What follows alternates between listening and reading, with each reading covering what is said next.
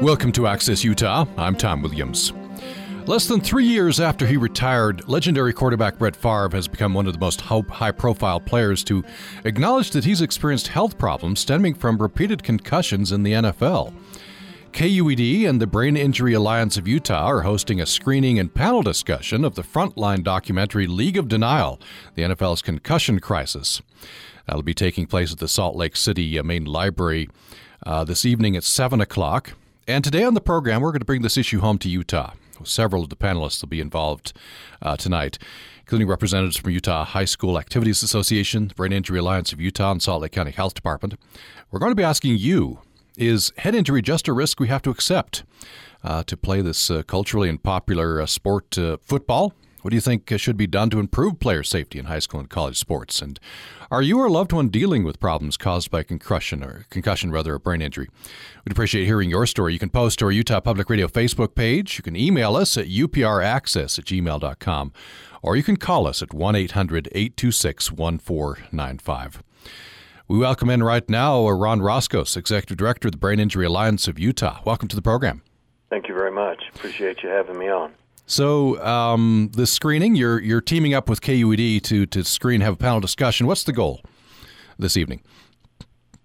Well, one of the things that we want to do is to get across to the community and the public the many risks that we find in contact sports.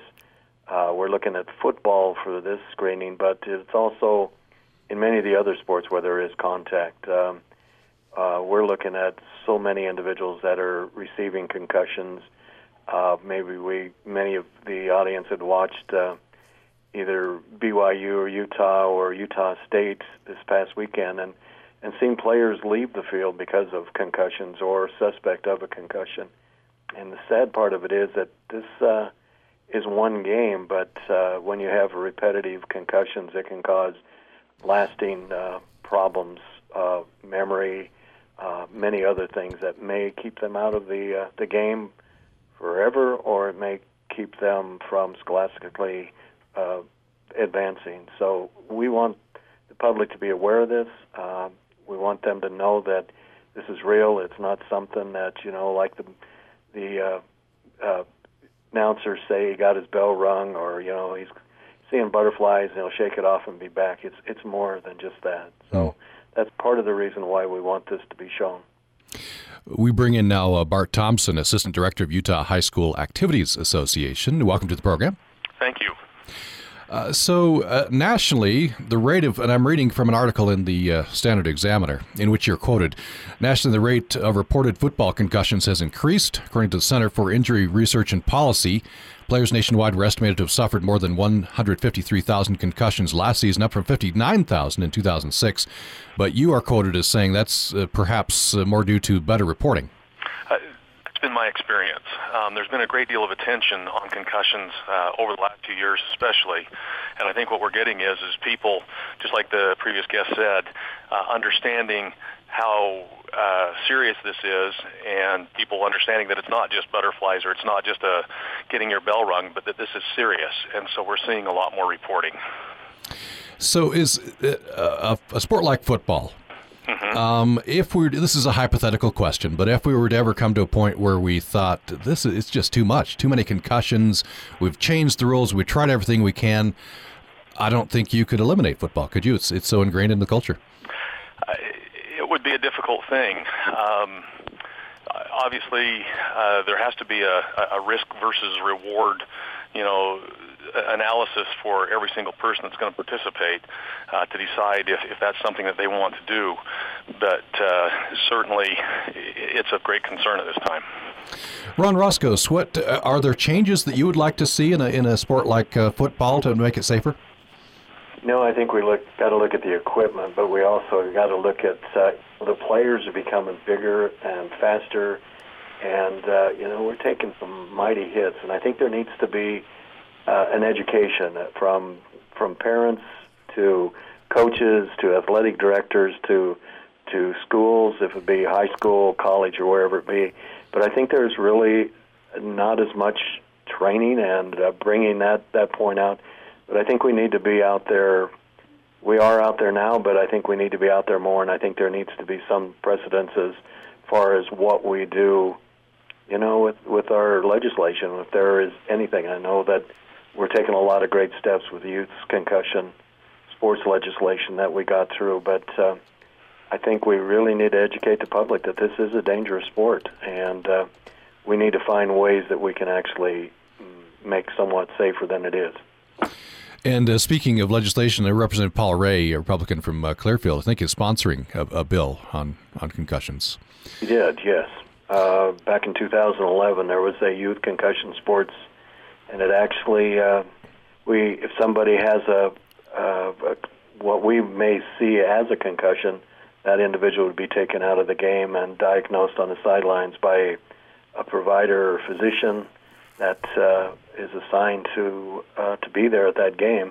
And if they see that this person may have suffered a concussion, they will be pulled out of the game, and then that individual has to get a doctor's release to be able to go back in the game. And I think that's a huge step. Bart Thompson, I wonder if you could talk a little bit about, I've been reading Utah High School Activity Association reviews these sorts of things every year. What are the things that are being implemented here? Actually, our policy was kind of the model for Representative Ray's bill a couple years ago. And the thing that became clear is that kids could not go back into competition or practice on the day that they were suspected of having a concussion. That needed to be looked at. They needed to make sure that they had medical clearance to be able to return. We were seeing some kids that even had lost consciousness going back in the same day. We certainly wanted to address that and make sure that when they do come back, it's safe for them to do so. Now that's, and I guess this has to be a cultural change, right? Because football is a macho sport, and these are young men sort of testing their manhood, right? And so you get out in the game, your instincts take over. Coaching has to change, maybe? I think so, and I think it has done to a great extent. But I don't know that we're ever going to be perfect in it, but certainly I think we can make strides and we can become better at training and getting the head out of the game. As you look at different techniques, the helmet has become to a certain extent a weapon, and the training on the sideline and in coaching has got to eliminate that aspect of the game. Let's bring in Kevin Condra, who's Salt Lake County Health Department Injury Prevention Program Manager. Welcome to the program. Do we have you on the line, Kevin Condra? Looks like we'll have a little bit of trouble here. We'll get you on just a little bit later. Do we have you on, Kevin Condra? I'm here. Okay. Give me your thoughts on this. What sorts of problems are you seeing that you'd like to have addressed? Well, ironically, this is something I'm interested in both professionally as well as personally. Professionally, it was mentioned when the legislation passed 2 years ago. We were very anxious to get information out to parents who, not only the high school group, but even the little ones in Little League, alerting them about head injuries. And we were able to do so, and we continue to do so today. The ironic part of it is my little boy is 5 weeks into a concussion from Little League football, and so I know very well firsthand now about the importance of what this piece was about and what parents still need to learn. So is this something, of course, as a parent, obviously you allowed your child to play in youth, young at a young age. What are your thoughts about that? Well, we had a conversation with him before he ever started that if there was a risk inherent with the sport, and if this occurred, that he would be out for the season. Mom and Dad agreed to that. He didn't necessarily agree, but when it happened, he understood that conversation we'd had. What's unfortunate, though, however, the experience that we've had is there's still a lot of education that needs to be done on both coaches at that Little League, because those high school athletes, they start at ages 9 and 10 when we're talking about football. And there still needs to be a lot of education done with those organized sports at a very young age. Let's bring in Representative Paul Ray. We've been Representative Ray, welcome to the program. Thank you. Great to be on. And we've just been talking about your bill. Tell us first of all what about that bill, and then I'll ask you another couple of questions. Well, the bill came to me. My background is I actually went to Indiana University, studied sports medicine, never worked as a trainer, went into business right after that, but had a background in it. And Lisa Walker, who was with the Utah Athletic Trainers Association, came up to me the year prior to having it passed and said, we have a problem with concussions. And we kind of went through the issue, and that's where we kind of decided, the best thing to do is, number one, is require the education for the parents, the coaches, and so forth, and then kind of set some guidelines on what the requirements are. If there is a head injury or a concussion, that we have some guidelines on what needs to be done. And so that was the direction that we took with the legislation. And what are your thoughts? How young should there be a limit, an age requirement to get into football? It seems like a lot of players get into it pretty young. I really think that's really between the parent and the player. Some players mature earlier, some are just bigger than others, and I think that's a decision that the government doesn't need to make. But I think a parent and a child, just like you said, to have that discussion. We're going to lay it out. Here's the rules. I grew up in Indiana. Back there's no contact football until you hit junior high. It's flag football through the elementary ages, and then when you hit junior high is when you can first go with your contact tackle football. So, but I think it's something that the individual parents need to make the decision on. And some places it would be harder to institute rules than others. I could imagine in Texas, for example, you'd have trouble instituting any of these rules. Do they start at 2 years old in Texas playing football? I think they do. Yeah, who knows? By the way, if you just joined us, we're talking about concussions, head injuries in contact sports, and specifically here in Utah and in high school and college, and we've taken it to the younger ages as well. There's going to be a screening and a panel discussion on the Frontline documentary League of Denial, the NFL's concussion crisis. That's being sponsored by KUED and the Brain Injury Alliance of Utah, and that'll be happening at the Salt Lake City Main Library this evening at 7 o'clock. We have several of those panelists on with us to talk about the problem today and possible solutions. We're asking you, are you or a loved one dealing with problems caused by concussion or head injuries? What do you think should be done to improve player safety in high school and college sports? And have you been involved in those discussions about whether or not to play and whether or not to play after an injury such as this? We're going to take a brief break. When we come back, we'll continue our discussion with Bart Thompson, Assistant Director of Utah High School Activity Association, Kevin Condra, Salt Lake County Health Department Injury Prevention Program Manager, Ron Roscos, Executive Director of the Brain Injury Alliance of Utah, and Paul Ray, a Republican representative from Clearfield. And we'll be hearing from Steve Young, who's quoted in this Frontline documentary. More following the break. On From the Top, we don't just put young people on the show to hear their incredible musical performances. We celebrate the whole kid. We're all members of the Vermont Astronomical Society, and we've also gotten really into building telescopes. I run cross country and I run track. Well, I'll eat anything as long as it's not looking at me and as long as it's not moving around. I believe the correct term is math stud. Join me, Christopher O'Reilly, to meet America's most outstanding young musicians on From the Top each week from NPR. Friday afternoons at 2, repeated Sunday nights at 9 on Utah Public Radio. Programming on Utah Public Radio is made possible in part by our members and the Archway Inn in Moab, Utah, offering lodging between the Red Rock Cliffs and buttes of the Colorado River.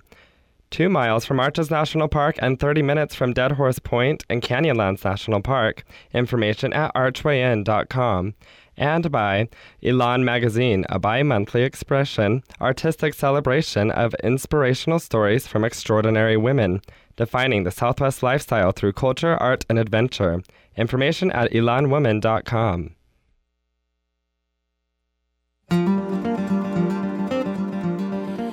You're listening to Access Utah. I'm Tom Williams. We're talking about concussions and head injuries in contact sports. Of course, this has been much in the news lately with a Frontline documentary, League of Denial, the NFL's concussion crisis. We've heard such tragic stories as Mike Webster's, one of the best centers in the NFL, who died, and after his death, he was diagnosed with chronic traumatic encephalopathy. We've been hearing a lot about that. We'll talk about that a little later as well. But is it safe to play contact sports, and what could be done to make it safer? What should be done? We'd love to hear your story if you or a loved one is dealing with problems caused by concussion or head injury in sports or whatever may have occasioned that. The way to reach us is upraccess@gmail.com, upraccess@gmail.com. You can join us on the phone as well, 1-800-826-1495, 1-800-826-1495, or you can reach us on our Utah Public Radio Facebook page. There's a screening of that Frontline documentary, League of Denial, tonight, and a panel discussion after the documentary. That'll be happening in the Salt Lake City Main Library, sponsored by KUED and the Brain Injury Alliance of Utah, 7 o'clock, Salt Lake City Main Library. We have with us Bart Thompson, Assistant Director of Utah High School Activities Association, Kevin Condra with the Salt Lake County Health Department, Ron Roscoe, Executive Director of the Brain Injury Alliance of Utah, and Representative Paul Ray, Republican from Clearfield, who sponsored a bill on this subject a couple of years ago. Let's hear, gentlemen, hopefully you can hear this down the phone line. We're going to play just a couple of minutes from Steve Young, of course, BYU quarterback, San Francisco 49ers quarterback, played 18 years in the NFL. And he's responding to a question about Mike Webster and the dangers of playing in the NFL. Here are his thoughts. I played 18 seasons. That's a lot. I mean, there's some that played more. Brett Favre, I think, played a couple more. But there's a few guys that played more, but not many. Played a long time. And so I feel like I can speak to this with at least a lot of experience. The thing I most fear, and this is now 13 years post, and looking at what's happened and kind of taking it in its holistic view, the thing I fear most for players in football is what they're calling the micro concussions. These things that happen daily. These the things that you don't even necessarily notice. Practices, games, linemen, running backs, linebackers, just the nature of the game. Not violent hits, because those make ESPN. Those are the ones that are really scary. You really can get hurt. We recognize that. And those are the ones that get the most attention. Now they've got all this reviews and neurologists on the sidelines for those hits. And I think they're probably going to get to a place where they can get as much alignment with assumption of the risk and true reality of the game. That'll come, and I think it's coming quickly. The thing that I worry most about for linemen, especially, you talk about centers, Mike Webster, and that's the stuff that you're seeing come out of the guys that want their brains to be studied, and and that's you talk about a nefarious injury, one that you never feel until it's too late. So that's just, I look back over 30 years of associated with football, that's the thing that's most alarming to me. And that's from the Frontline documentary, League of Denial. That's Steve Young, of course, quarterback for San Francisco 49ers and Brigham Young University, played 18 years in the NFL. He seems to at least point to be doing well, but Ron Roscoe, he calls this a nefarious injury. You don't know about it until it's too late. He's talking about chronic traumatic encephalopathy, but he's also worried about the concussions perhaps you didn't even know about. And that's that continuous, like he was saying, in practices, and you're trying to beat out the other player to get a roster spot. And I think where we see where it happens is in games, but there is also those incidents in practice and on the field prior to a game. The multiple concussions. Once you've had a brain injury, a concussion is a brain injury. No other way to cut that than just to say what it is. But once you've had a brain injury, you have a 3-time greater risk of having a second, and an 8-time greater risk of having a third. And not only do you have stuff like loss of memory, you can have you can have vision problems. You can have multitude of things that could go wrong with. We look at some of the kids in school, and they're straight A students. They're doing really well, and then all of a sudden, they've had this incident happen in their life, and all of a sudden, you can see the changes. And we're seeing students that are going from being straight A students to really having a struggle even to get through school. So when we look at the number of concussions you have and the impact, it's a real issue out there. Kevin Condra with the Salt Lake County Health Department. What are you seeing on this level? Maybe talk to this as well. Sure. It was interesting. Ron mentioned that those injuries can take place not only during the game, but in practice. I mentioned my little boy, it was during practice where he got his. And I guess that, if you think about it, I mean, these things are truly preventable. It starts with proper technique, which is my concern for at least the young ones at 8, 9 years of age. And either with the discussion earlier, I believe in Texas, I heard it was 6 years of age where these kids are playing football. I can't imagine. So proper technique is crucial. But, having seen what he's went through the last 5 weeks, still experiencing headaches, still experiencing bouts of dizziness, and sensitivity to even fluorescent lights has only gotten better in the last 2 weeks. I'm not so sure that there isn't an age that we ought to say, hey, there's no play for these little ones where their brains are still developing until much older. Because I too am concerned about the microconcussions. This is his second year. He plays line right in the middle of it. Now, would you, if this happened again, for example, and let's hope it doesn't, obviously, would there be a point where you'd tell your boy, I just don't want you playing football? Well, that was the discussion we had with him prior to registering this. We had the same discussion with my boy 3 years ago that played for 1 year. If there was a head injury of any type during that year, because of the risk, like Ron had mentioned, of subsequent injuries, that we were done. It was not a risk that we were going to take. He's a developing young man, and both my boys were, and that was not something we were going to do. We're still having a discussion in the off season about whether he'll continue to play next year, given what we've experienced this year. Baseball's his second favorite sport. But that's a discussion we'll continue to have, and we'll look at this next year. Representative Ray, you've said you don't want government getting involved here. That's understandable, but perhaps it worked back in Indiana. And that was actually all based on school district decisions. Okay, I see. Then I think that's the level you'd want to do it here is the school district. And I know we're talking football, but there's a lot of kids that play soccer, and soccer has an even higher rate of concussions there. So it's an issue in not just one sport. They'd want to look at all the sports and make that determination. For instance, matter of fact, Davis County here, we don't even have football in the schools in junior high. It doesn't even start till high school. And I think that might at the time have been more of a financial consideration, but I just think of the districts will have at some point to figure out the liability and whether they want to continue. And I know we have the cities that also have the younger ones where you have the youth sports with the football. And I know here in Clinton, it's big here. We have some great teams, but they start out really young. And I think it'll be to the point that some of these local governments and districts may say, I think the liability is too big at this point, and we may want to second think what we're doing with football. And as you point out, soccer, there can be concussions there. I was reading of a wrestler who got a concussion, and then he had to decide whether, when football season rolled around, whether he was okay to play football. Let me turn to Bart Thompson, Assistant Director of Utah High School Activities Association. There's something very interesting that Steve Young said in that clip. He said that he thinks that the NFL is probably getting to a place where he calls it, they're getting alignment between assumption of risk and true reality of the game. And I guess that's a leveling out that on the high school level you're trying to get to. No question about it. And our national rules committees, I served on the National Sports Medicine Committee that deals with these kinds of issues all the time, and that is the primary focus. And I really think high school kind of led the way in this regard, in terms of rules modification, in terms of awareness, in terms of requiring education for parents and players, return to play protocols, all of those types of things. And certainly the priority for high school football is the safety of the players.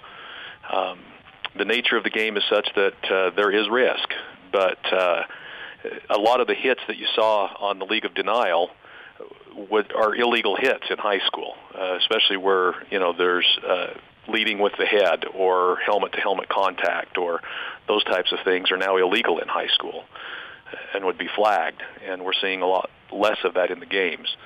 There's talk right now, I don't know where it will go, but there's talk right now of limiting the number of contact practices during a week as well. And largely as a result of what we're seeing here with that, constant bang, bang, bang that takes place in a practice or a game, that type of thing, to try to limit the amount of contact that takes place throughout a week and throughout a season. Do you worry in the just the day-to-day practice and games, this worry that Steve Young had, the concussions that maybe you didn't even know about?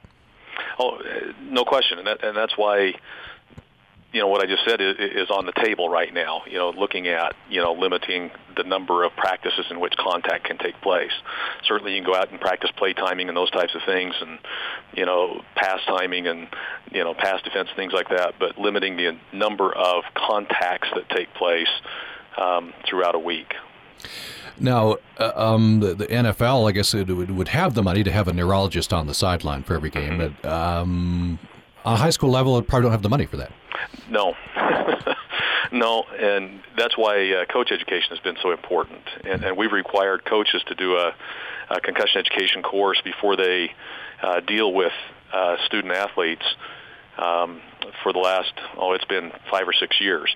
They have to have that before they can coach so that they can identify signs, symptoms, behaviors of consistent with concussion and pull a kid out immediately when that happens and get them to medical help. Ron Roscos, as we're talking here, it's just a kind of a running theme in the background of my brain anyway. If we're talking about sports where you can get concussions and repeated concussions, and there's potential very serious problems, why should we have those sports? And yet culturally, it's just very important to us. I don't think that's ever going to go away. I think we enjoy the sport, and I think the players also know when they strap on that helmet that there is that potential danger. But I think we've got to find ways to make it safer and ways for everybody to know and understand the consequences of this. We have 2 individuals that I know of that played football that are really going through a horrific time, and they were very popular. They were top of their class, and now they're just struggling. And they had one dropped out of high school and is having a horrible time even staying on the job, and it's all back to what had happened to him on the field. And I know that everyone that's on this call knows the importance, the safety of sports and the contact sports, but as far as probably doing away with it or finding ways, I don't think that'll happen. But we just got to find better ways to be safer and have these kids, no matter age or what level they're at, find ways to make it more safer for them. Let's bring in now Ann Russo, who's a PhD, works in the neurospecialty clinic at the Orthopedic Specialty Hospital. She'll be involved in this panel discussion. By the way, is happening. KUED and Brain Injury Alliance of Utah are hosting a screening and panel discussion at the Frontline Documentary League of Denial. That's at the Salt Lake City Main Library tonight, 7 o'clock. Ann Russo, welcome to the program. Thank you. Good morning. Good morning. And I understand you only have a few minutes, so we'll keep it brief with you. As you're hearing about these problems in the NFL, and some of these would exist, I assume, in high school and college sports, and even younger as well, what are your concerns? Especially, let's start with, we're hearing these horrible stories. The Mike Webster story and others from the NFL, chronic traumatic encephalopathy. Yes, we're actually extremely concerned about this, as I think Ron just expressed. The nature of brain injury is such that at this point we have no cure for it. The only cure for brain injury is don't have one. And it's a challenge to figure out how to have people have the benefit of being engaged in these sports activities, which are so helpful for psychosocial development, for emotional development, understanding how to win and lose, understanding how to work well with other people. On the other hand, the risk factors associated with these repeat injuries are immense. And, the documentary that's going to be shown tonight, which was, I think it aired on October 8th and is available online if viewers can't come tonight, highlights the fact that, yes, we don't have complete total prevalence rates, but we do know that there are more people than should be who are getting hurt by these injuries, by this sporting event, and the injuries are happening at a younger and younger age as kids play harder and harder, and also as people are larger and larger. So you say the only way to not have problems associated with brain injury is not to have one. So I guess we're probably looking for treatments, but right now we don't have treatments? We have treatment for the consequences of it, but you cannot cure a brain injury. You can't cure it. So once you've had a brain injury, that's essentially going to be with you the rest of your life. hopefully in a manner that you can compensate for and make adjustments for, but the consequences are there, and the long-term risk factors, as the Mike Webster and now Brett Favre coming out this week, as well as other football players are showing us, you may not have symptoms initially, but the consequences may develop in later life. Yeah, that's why Steve Young calls it a nefarious injury, because you learn about it and it's too late. And Brett Favre, by the way, he says he can't remember an entire summer of his daughter's soccer, and this may be just the beginning of problems for him. Yes, and I think the argument that I sometimes hear is, well, but I'll be making a lot of money, and so it won't matter. And I think that documentary again highlights very nicely how you can make a lot of money, but without your brain to direct how that money is spent to help you regulate your behaviors, you may end up broke and homeless very easily. It's that brain that is the most important part of what makes us human. So what do you think? Imagine that you would advocate strict measures if you have a concussion. You can't go right back in the game, obviously, or there should be lengths of time or rules like that. I wonder what you would advocate. Well, fortunately, Representative Paul Ray will be joining us on the panel this evening talking about what we've done here in Utah for our youth athletes, so for 0 to 18. And he's with us today as well. Oh, wonderful. Yeah. We do have House Bill 204, and I'm very, very grateful to this act because it allows me to work with our high schools here in the area and our athletic trainers so that the kids have to be pulled out. They cannot be immediately placed back in the game. They have to be evaluated by medical providers, and they have to be symptom-free before they can return to any kind of physical activity. The Utah School Athletics Association also has mandated a series of return-to-play steps that need to occur, which puts in another safeguard. Now, the good news, all of those things allow for us to ensure that people are more likely in a more healed state when they get back on the field, which may reduce the risk of repeat injury and hopefully reduces their risk for long-term consequences. But the problem with football is that repeated nature of the injury. Mm-hmm. And is a person at greater risk if they get that injury earlier in life, or is it about the same? It's the earlier you are injured, the more potential consequences there are. While there's always the argument for plasticity in younger children, the problem is that the younger brain is more susceptible to injury, and it is a time of incredible development, so it's an incredibly active time period, and anything that disrupts that developmental process has a potential for causing people more difficulties in the future because they may or may not be able to acquire the steps that they would have had at that earlier developmental stage. So we don't want to see children getting injured at a younger age. In my practice, anecdotally, I do see that it's the kids who are being injured 9, 10, 11, 12 that are absolutely taking longer to heal. They're having more complex problems. Their headaches are not resolving in a fashion that we would like to see. You see the same pattern in our older athletes. I'm still talking under the age of 25, but hopefully they haven't had as many injuries beforehand. The problem again becomes if you're injured at 9, you're increasing the risk that you're going to suffer another concussion very close to that age, and it's the repeated concussions and as well as the subconcussive blows that really complicate development and put you at risk for the development of CTE as well as other long-term cognitive problems. Well, Ann Russo, PhD, who works in a neurospecialty clinic, orthopedic specialty hospital. I know you have to get going. Appreciate your time. Thank you very much. Have a good day. You too. Ann Russo will be a part of this panel, and we have other members of that panel with us today. We'll talk more about this following a break.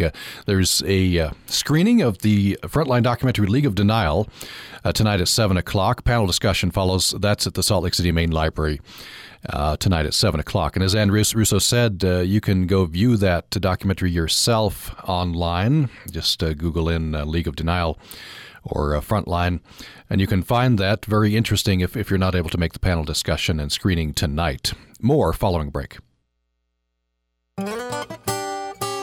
Did you know that sensory motor learning is innate in humans?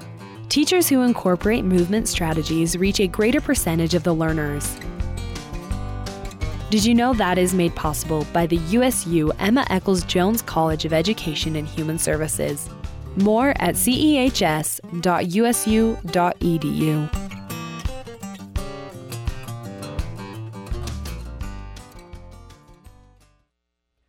Programming on Utah Public Radio is made possible in part by our members and Green Valley Spa and Resort in St. George, offering a poetry salon the fourth Thursday of every month, featuring booked poets, singers, and songwriters. Details at greenvalleyspa.com. And by USU's Anthropology Museum Lecture Series, this Friday, November 1st at 6 p.m. in Old Main, room 225. Presenting cultural anthropologist Dr. Stacy Schaefer from Cal State University Chico, focusing on the Huichol Indians of Mexico. Information at anthromuseum.usu.edu.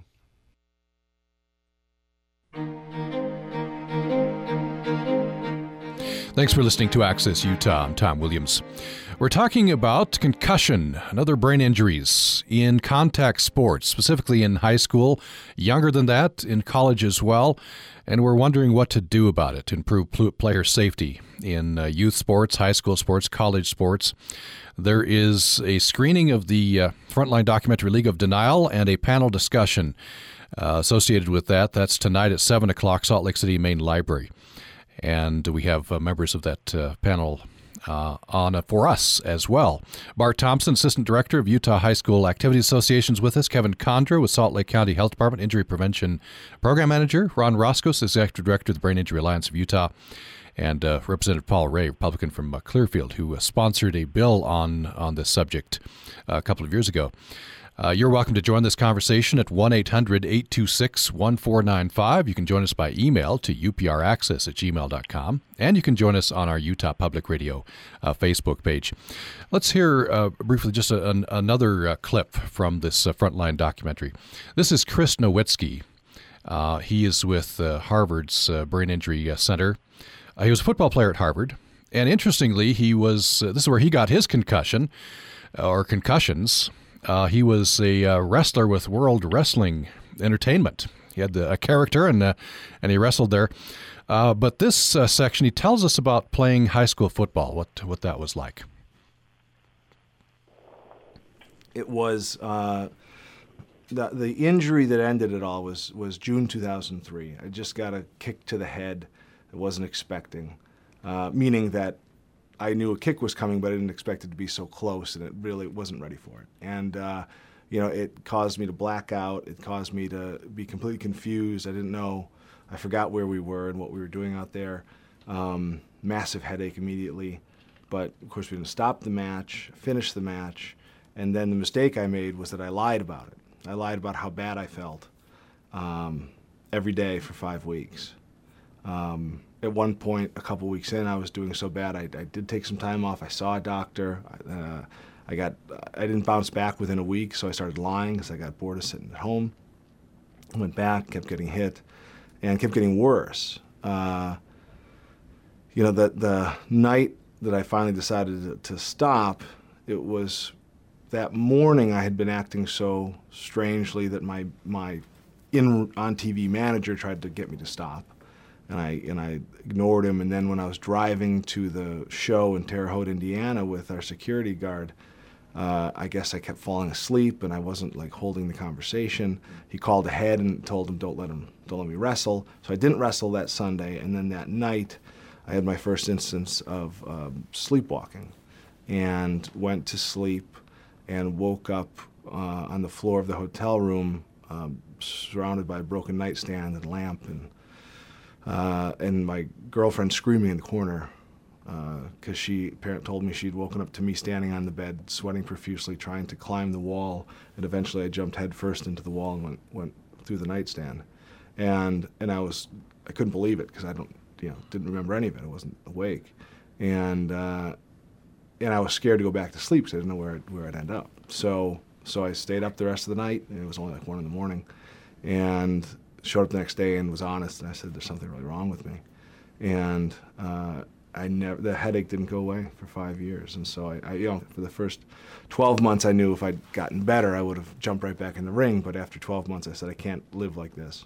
You say 5 years? 5 years of headaches, 3.5 years of sleepwalking. That every night I would chase shadows, I would attack things, and I had to be heavily sedated each time, every night, so that I would. So at least when I had these sleep activities, I wouldn't get out of bed as frequently. I wouldn't run around the apartment like I had before. I try to break windows because I still today wake up constantly thinking I'm choking to death. And that is Chris Nowinski. He's a Harvard football player turned professional wrestler. Now he's with Harvard's Sports Legacy Institute, which is an institute dedicated to research and education around head injuries. That was his other clip, but I'm glad we heard that one. I want to direct the next question to Bart Thompson, Assistant Director of Utah High School Activity Association. We're talking about head injuries. We're talking about injuries that perhaps can have lifelong consequences.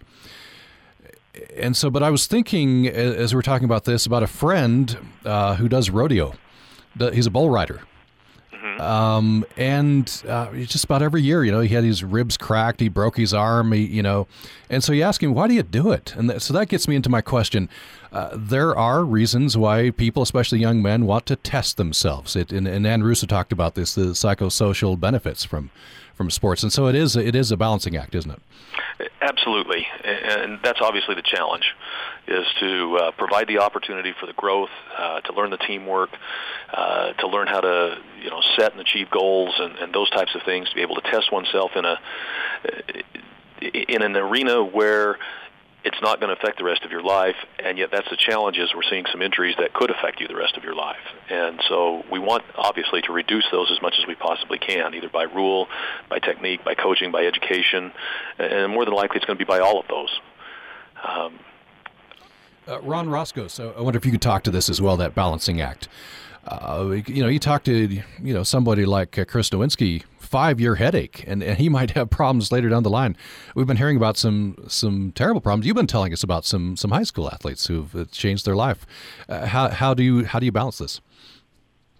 It's really kind of sad with some of these individuals. We get so many calls. Last year we had over 2,600 calls that came into our office, and there's some real gripping stories like this. And there used to be a statistic out there where there was a spouse involved with a brain injury that 80% of them ended up in divorce. And where there was a child under the age of 5, it ended up being about 96% ended up in divorce. I think it's a real tough thing to walk through this. This one individual that I know was 33 years old. He had suffered his was different. It was from a car accident, but he ended up at the age of 33 in a lockdown unit for full-blown Alzheimer's. The Center for Disease Control has a statistic that 50% of those who have a moderate to severe brain injury will become future Alzheimer's patients. That in itself is scary. When you look at what he was talking about, his sleep patterns, that's a part of the brain. That's the brainstem that has damage, and that controls your sleep. It controls your breathing. There's different parts of the brain, and when we look at the behavior issues, that's the frontal issue. That's that forehead area, and you got football players, they're hitting head on, so that's being banged around. And when we look at our brain, it's made out of a Jell-O yogurt substance, and it's banging around in there. So, we just got to find ways to curb this. But, some of the ones that we talk to, and it's really sad to listen to some of their stories. And unfortunately, there's not a lot of resources out there to help people with brain injuries. And we need to do that. We need to find more funding. We need to be able to find resources. We need to find jobs and for these individuals, because many of them are not. They're losing their homes. They're losing their families. And they are losing their jobs. And one of the big things is that social behavior issues that they have, and all of a sudden, their family and their friends just kind of go away, and they're left alone. And this is tragic. But it's all but how we we approach this, and hopefully we can find ways. And I appreciate Representative Ray for stepping up with this bill. That's a start, and I think there are things that we still need to do. Representative Ray, you sponsored this bill. There are now some rules that have been implemented. Do you think there's more that needs to be done? There is, and this is a moving target. Just from the time that we wrote and passed the bill, so much information has come out on concussions. To make us more aware of the situation. The problem's a lot bigger than we originally thought it was. I can tell you the Utah athletic trainers were right on the money when they came in and said this is a huge problem. And we need to look at other ways too. We talked about the sport itself, but if you look at the number of high schools who don't have an athletic trainer, period. I know up here in Davis County there are no full-time trainers that work in the schools. Luckily enough, Mountain Lamb Physical Therapy and a couple of other, they donate their time and go stand on the sidelines for the footballs, and they help out with some of the practices and stuff. So we had to look at trying to find a way to get athletic trainers in every high school. If it has a sports program, it needs to have a trainer so that these kids have access to somebody. I coach basketball for a junior high here in Davis County. I've got between my 7th, 8th, and 9th grade, I've got 25 players. And unless one of them come to me and say, hey, I'm having headaches or I'm having this, you may miss something where maybe they took a hit. And so it'd be nice to have additional trainers and just more people around that are trained and understand what's going on. And it sounds like maybe you need to take a look at soccer as well. Yeah, all sports. I mean, soccer is huge. And both my daughters have played soccer. And my one played it all the way from the time she was about 5. And we saw multiple concussions of a lot of other kids. Thank goodness she was one of those that was always scared to hit the ball with her head. So we never had to deal too much with problems. But they called me over one day during a state playoff game and said one of their players had a brain tumor. And the whole team was crying, and I went over and talked to her, and what happened was she had a severe concussion from hitting the ball so much. It had been going on all season to the point that she didn't even know where she was at the time she was playing the game. She couldn't remember her name. She spent almost 12 hours in the emergency room when they took her in, and then she was admitted to the hospital for a few days. So, yeah, it's something that people don't understand, and it's in all sports. I've had basketball players with concussions. I've had baseball and softball players that I coach get concussions, and so it runs the gamut. It's more prevalent in soccer and football, but you see it in all sports. Coming down just a couple of minutes left in the program, wanted to go to Kevin Condra again, Salt Lake County Health Department Injury Prevention Program Manager. And there was a clip, we don't have time to play at this point, but Steve Young, they asked him, would you let your son play, specifically in the NFL? And he pauses a while, and then he said, well, yeah, I'll let him play quarterback, maybe not some of the other positions. But as you go along with your sons, is that something you're going to be looking at each step? Very much so. And, it goes back to what was mentioned earlier. It's not just putting a policy in place, but it's an ongoing conversation at home, not only between parents and their athletes, whether they be a young individual, 9, 10 years of age, or even a high school. Because when you think about it, the number of these kids that will go on to play college sports of any type, let alone pro, is very minuscule compared to the fun and the teamwork they'll build at those early levels. And so that's a conversation that needs to occur with an athlete to say, look, this is the risk inherent with this. If this happens, what will be our decision? And a policy in place is only as good as, for example, we worked after the legislation was passed in 2011 to put a policy in place with our county rec centers for all the different kids that are coming in with the sports here. But as a parent, I have to take some action on my part to explain that to my child and say, if the coach or referee takes you out of the game, this is why. And by the way, mom and dad's backing them up on that. I think that's the part that still really needs to be emphasized, and that we get away from this competitive nature that we all experienced when we were a kid, and then unfortunately too often is passed on to our own kids, and we really look at the safety of our kids. And having my son sustained a concussion, like I mentioned, and been experiencing that for the last 5 weeks, if I was remiss and said, well, he's fine, he's ready to go back into the game, then I'm putting him at an inherent risk. And unfortunately, I see that with other teammates and other sports that my boys have participated in. Sometimes they don't know enough about this because, well, I had a head injury, or I hit my head, but I was fine when I was your age. That's the part that continues to need to be emphasized. And maybe just close, going back to my friend, the bull rider. I've noticed watching on television more and more are wearing helmets. And so I think that's great. That's wonderful. That's very logical. But then it kind of lessens the experience for me. And so maybe that comes back to me and some culture that has to be changed. Ron Roscoe's just 30 seconds left. What's the message you hope gets out with this panel discussion screening tonight? I hope everybody comes there kind of with an open mind and really take it back to their families. It starts in the family.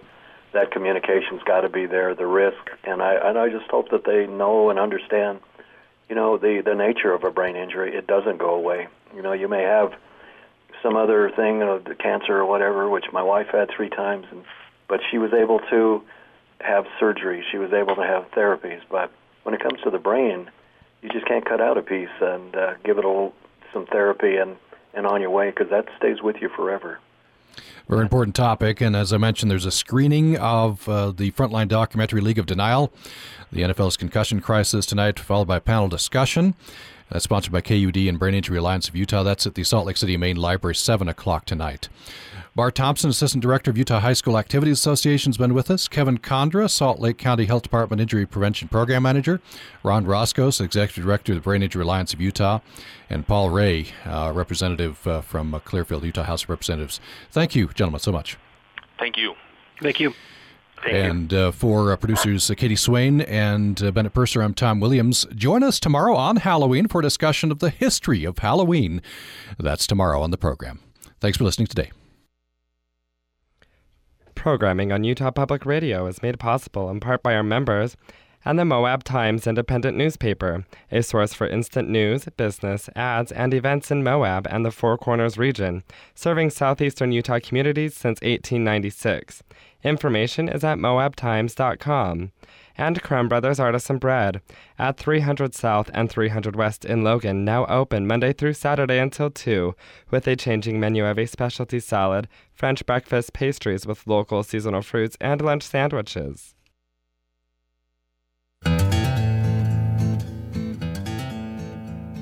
Commentator Thad Box. Being children of the Great Depression, Jenny and I are not about to let half-good apples go to waste. Some folks throw out wormy apples in the garbage. I shouldn't be hard on such people. Most cities won't let them keep hogs in their backyards. In 1880, Sanborn Insurance Company map of Logan shows a hog pen where our apple trees are now. But our current neighbors wouldn't appreciate me raising a few shoats to clean up the windfall apples. The smell of apples and cinnamon cooking fills our house these days. Jenny makes apple butter from backyard apples we share with worms. If I spray the trees, we can share apples with neighbors in the food bank. This year, our apples are organic, each with a hopeful worm inside. I bring apples into the kitchen. When the basket fills or the fruit flies swarm, Jenny cuts out the bad parts and makes applesauce, or apple pies, apple salad, apple muffins, or apple whatever she can imagine. Shredded apples and muesli, apples and zucchini bread, even apples with apples. If there were more people like Jenny, codling moths would become extinct.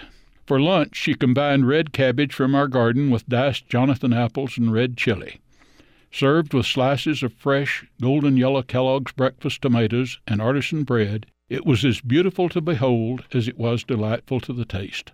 Dessert was sliced O. Henry peaches, the yellow flesh merging to red toward the center. As I walked up to the radio station this morning, I saw muted brown maples dotting the mountains. The aspen trees hang on to a few golden leaves. The cool fall air and our public lands call to me. There won't be many days like this before the snow comes. Smells, sounds, and sights of autumn are in the air. When I get home, we'll head for the Cache National Forest and walk along the river that brings water to our garden. These precious days will all too soon turn to winter. Indoor tasks will have to wait. This is Thad Box. This is Utah Public Radio, KUSR HD1, 89.5 Logan, KUSK HD1, 88.5 Vernal, KUSL HD1, 89.3 Richfield, KUST HD1, 88.7 Moab, and KUSU FM HD1, 91.5 Logan.